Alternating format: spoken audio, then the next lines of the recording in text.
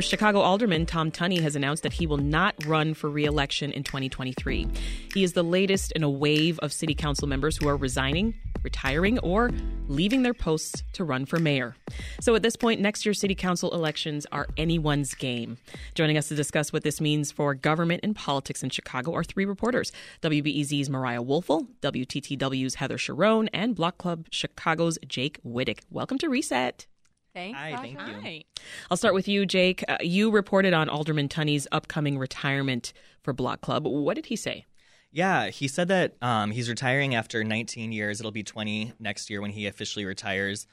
And it's pretty huge because he's a longtime alderman. He's the latest in, as you said, a slew of aldermen that have announced they're retiring or challenging Mayor Lightfoot. So with Tunney's announcement, it kind of signals that the entire north side along the lakefront is going to have new aldermen next election, from Lincoln Park all the way up to Edgewater. So this is really running across the city. Heather, jump in here. Which other noteworthy seats are going to be open in the upcoming election? Well, Tunney joins Alderman Harry Osterman, who represents Edgewater, and Alderman Michelle Smith in not running for another term. Now, Alderman Smith is a little bit of a different situation because she left the council entirely earlier this month, and the mayor in the coming weeks will have to appoint a replacement for Smith who will serve until May of 2023. So that's a little bit of a different situation, but there's no doubt that the north side will look completely different in terms of city council representation in May of 2023. Wow. You've reported on this great alderman resignation for WBEZ, Mariah. Let's first of all hear what some aldermen and political experts told you. Everything that you do, your question. Right now, there is a hankering by the folks that are leaning left, and because of the relationship that this administration has postured with a lot of aldermen, there is a desire for aldermen to stand up and be a little bit more independent. Sometimes the administration blocks legislation and not even allowing it to get an up or down vote. And so I think that they get frustrated on that standpoint because it is frustrating.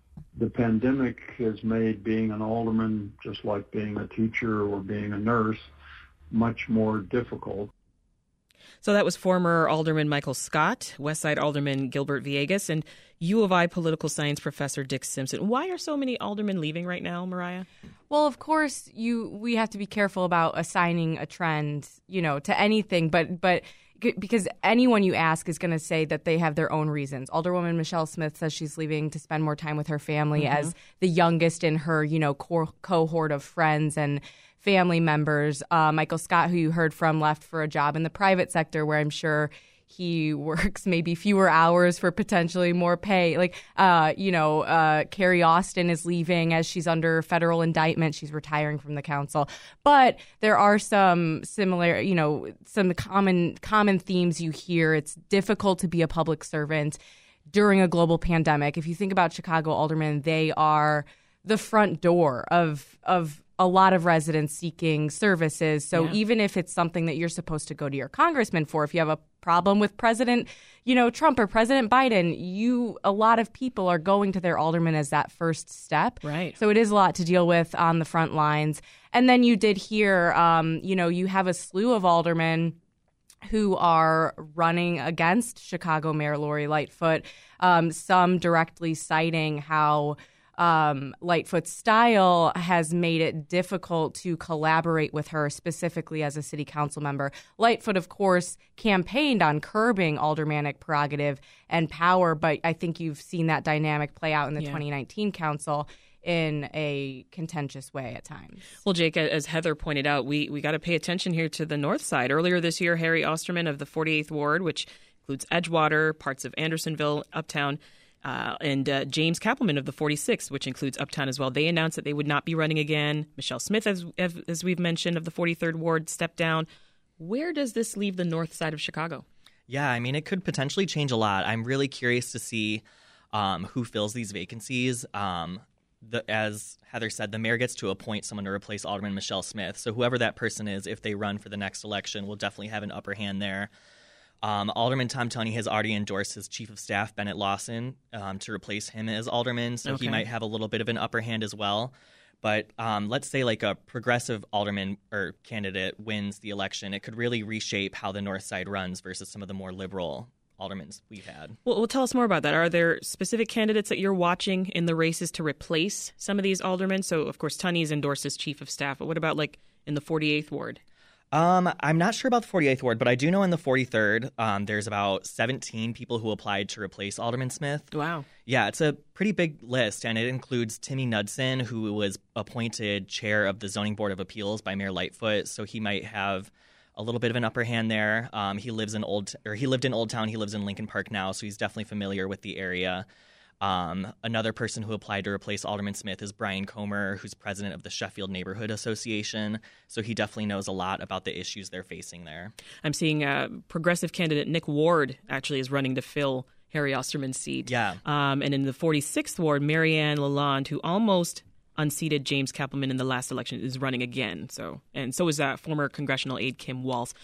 Heather, put it into context. These departures, what does this mean for Lori Lightfoot and her reelection campaign? Well, it's interesting because, I think it's gotten a little bit lost in sort of the bigger trend that it's nearly unprecedented for a sitting chair of the zoning committee, which is one of the most powerful committees at City Hall, and basically assures a strong say in sort of what gets built and what doesn't get built in Chicago. So, the fact that Tunney is saying, I don't want to do that job anymore, I think is really striking. And he's not, your run-of-the-mill alderperson, although they are all special in their own special way.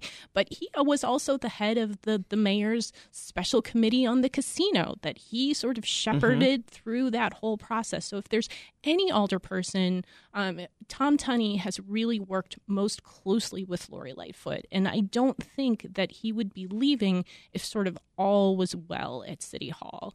And, I think other alder people have different reasons. So, for example, Osterman and Kappelman and Smith, they were all elected in 2011 along with Rahm Emanuel. So this is really the end of their third terms in office. It's not unusual for alder people to sort of serve 3 terms and say, you know what, I've done my time. It's time to move on. I want to do something else. And certainly the pandemic is playing a big role in sort of everybody's sort of thought processes. But, I think it speaks to the larger sense that the role of the city council is in flux a little bit, because if they're no longer tiny mayors of their tiny parts of town, what are they? Are they glorified garbage can providers? Are they legislators sort of crafting policy about abortion access or about affordable housing? And I think there are some old school aldermen who are very comfortable in that service delivery model. And there are some alder people, especially those who are members of the Democratic Socialists chapter in Chicago, who very much want to be legislators. And that puts them in direct conflict with the mayor, who, of course, has traditionally been the legislator. And it's going to be fascinating to cover. Well, I see you nodding your head there, Mariah. As Heather pointed out, a lot of these aldermen that are resigning, they've held their seats for a very long time. So what does this mean for legislation or for different committees on city council? I think Heather kind of hit it on the head there. That's a trend that we are starting to see, this potential shift when people talk about the 2019 city council, which saw a wave of Democratic Socialists coming in with really, a lot of energy to create citywide policy reform. And we've seen the ways in which that has had them butt heads with the mayor, who also has her own agenda that she wants to see pushed through. But so as we look to 2023, when, nearly a quarter of the people who were elected in 2019 are not first elected, but who started their, last term in 2019 are now leaving, we're going to have a brand new council. There are going to be ambitious people, and there's also going to be a learning curve too. And so you might see that friction continue to continue to play out in 2023. This is Reset. I'm Sasha Ann Simons. A number of long-standing Chicago aldermen will not run for their seats again next year. And we're breaking this down with Jake Wittig from Block Club Chicago, WBEZ's Mariah Woelfel, and WTTW's Heather Sharon. Jake, you cover mostly Lakeview, Lincoln Park, and Old Town. What are you hearing from the residents there right now? Yeah, I would say the number one issue I'm hearing from residents is they care about crime and safety. I've written about how carjackings and robberies have gone up in Lakeview and Lincoln Park, and neighbors are very concerned about that. So I'm curious to see whether they might go for a candidate who has a more tough on crime approach, or if they'll be looking for someone else to fill the vacancies. You know, a number of the aldermen that we've discussed, they've been longtime LGBTQ advocates too. So how do you think their departures might impact queer communities in Chicago, Jake? Yeah, it really depends on who replaces them. Tom Tunney was the first openly gay alderman in Chicago, and he's chair of the LGBTQ caucus, and he's done a lot for the LGBTQ community throughout his career. He helped build or develop the Center on Halsted. He helped convert the old Town Hall Police Station into an LGBTQ senior living home, and he supports the Pride Parade and other related events in the ward. He's endorsed Bennett Lawson, who's also an openly gay man who's helped with a lot of those initiatives.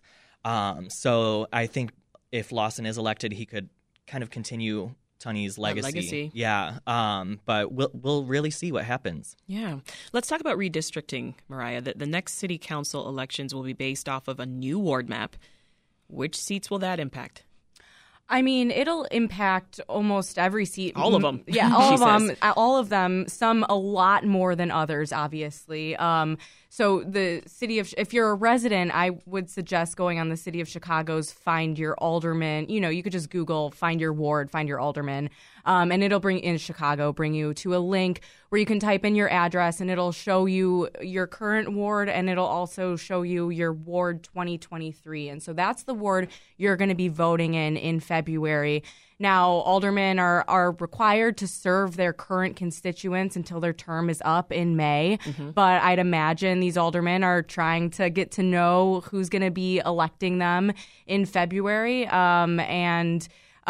know, some like standouts, like the 34th ward, for instance, is going to be entirely new boundaries. Right. That ward moved from the far south side to now an area that's kind of, it sprawls, but it's from Greektown, you know, around UIC, even Fulton Market. And so that's a brand new ward. But because of all these resignations, many Chicago residents are not going to recognize names on their ballot potentially. I mean, obviously candidates are trying to get their names out there. Which is never good. But yeah, but there's not going to be an incumbent who you're just going to vote for. So it is going to take, you know, research and paying attention to your local ward elections to make an informed decision. I wonder what turnout will be like. Let's look ahead to the mayoral race, Heather. You're smiling because you knew I was coming to you. So which aldermen, remind us, which ones have already thrown their hats in the ring here? And who else are you watching? So we have Alderman Raymond Lopez, Alderman Sophia King, and Alderman Roderick Sawyer, all running for mayor. And I know it can be a little bit frustrating, but I'm going to toss a whole bunch of salt on the table here. It's very possible that any one or all three of them will survey the landscape as we get closer to the deadline to file for the ballot in November and say, you know what, I am not going to win this mayoral election, so I am actually going to run for re-election to the city council. So that, I think, is an important caveat to say that every year people put petitions on the street and they sort of start the process, and then maybe they take a hard look at what it means for them personally or their family or their finances or how much money they've been able to raise, and they decide no. Yeah. But I think a lot of the energy right now is focused on Brandon Johnson, who is a member of the Cook County Board of Commissioners. He is very close with the Chicago Teachers Union, and he has said he is weighing a run for mayor. And I think that a lot of people have been waiting for two things. One, a progressive candidate who can win the backing of the Chicago Teachers Union, which has spent heavily on mayoral elections in the past and no doubt will spend heavily going forward. Or a candidate who can really sort of win the support of Chicago's wealthy business community to challenge Lori Lightfoot. So the mayor has, you know, nearly $2 million the last time I checked her campaign finance records. That's not a small amount of money, but if you compare it to where Rahm Emanuel was when he was considering running for a third term, he had nearly $9 million in his campaign accounts. So I think that gives you a sense of sort of the fact that maybe not everybody is sort of fully lined up behind the mayor, and that gives a lot of people opening as we come to this sort of crucial post-Labor Day period. Yeah, with all the movement on the north side there, Jake, and looking at this great piece you've just written on Tunney, are you just kind of sitting around like, all right, who's next? Yeah, personally, I'm hoping whoever replaces Tunney is a little more forthcoming with interviews. Has it been tough? It has been a little tough. Even with his announcement, he just put out a press release saying he's retiring and didn't take any interviews. So I would love to see a candidate who maybe is more forthcoming with interviews. I second that. Every candidate. And that's a testament to That'd be your great. reporting. I wasn't able to tell that from your piece that you didn't actually get to talk to the man. So good job. Thank you. So I would also say about Tunney is that he told the Sun-Times that he was also considering running for mayor. Mm-hmm. And his announcement yesterday was very carefully worded to say, I am not running for re-election to the city council. However, I intend to continue to serve my community. Right. So that door is open. To be continued. Correct. Well, before we go, let's get around here and hear from each of you what else you're watching in the coming months, leading up to these elections. You want to start, Jake? Yeah, I'm just really excited to see how the North Side reshapes. It's going to be a very different landscape, so it's just going to be very interesting to see who gets elected, where they lie in terms of ideology, and how that could affect the neighborhoods. Well, this week we saw Willie Wilson give his campaign another $1 million, bringing his total contribution to his own campaign to $6 million, which means that he will be able to pay petition gatherers. He will be able to put commercials on the air. He will be the best funded candidate for now in the race. And I think that will be create a very interesting dynamic because, again, all of these candidates, whoever makes it onto the ballot, they are running to be one of the top two candidates to make it into the April runoff. Yeah. So nobody thinks that anybody's going to win outright in February. So it's really a numbers game. And you can get into that runoff with as little as 19% of the vote. So that money could prove decisive. Who knows? Yeah. What's on your radar, interesting. Mariah? Thinking about this conversation broadly, we have to see who's going to replace Alderwoman Michelle Smith. That's going to be an impending announcement. The mayor has 60 days from August 12th, when I think Michelle Smith's last day was. Who else is going to run for mayor? We've alluded to some names here. Those announcements are going to keep coming. As Heather also said, who's going to be dropping out? Petitions started circulating on Tuesday. And so this is, as Heather also said, post-Labor Day, this is going to be the time where we get a feel for what the race is actually going to look like. There's a lot of talk about it right now, but it's going to look differently. And then who else is going to resign from city council? Who's We're next? all looking out for. Mariah Woelfel covers city government for WBEZ. Heather Sharon is a politics reporter at WTTW. And Jake Wittick covers Lakeview, Lincoln Park, Old Town, and LGBTQ news for Block Club Chicago. Thank you all. Thank you. Thanks. Thanks for listening. I'm Sasha Ann Simons. We've got more for you on the podcast, WBEZ's Reset, wherever you listen.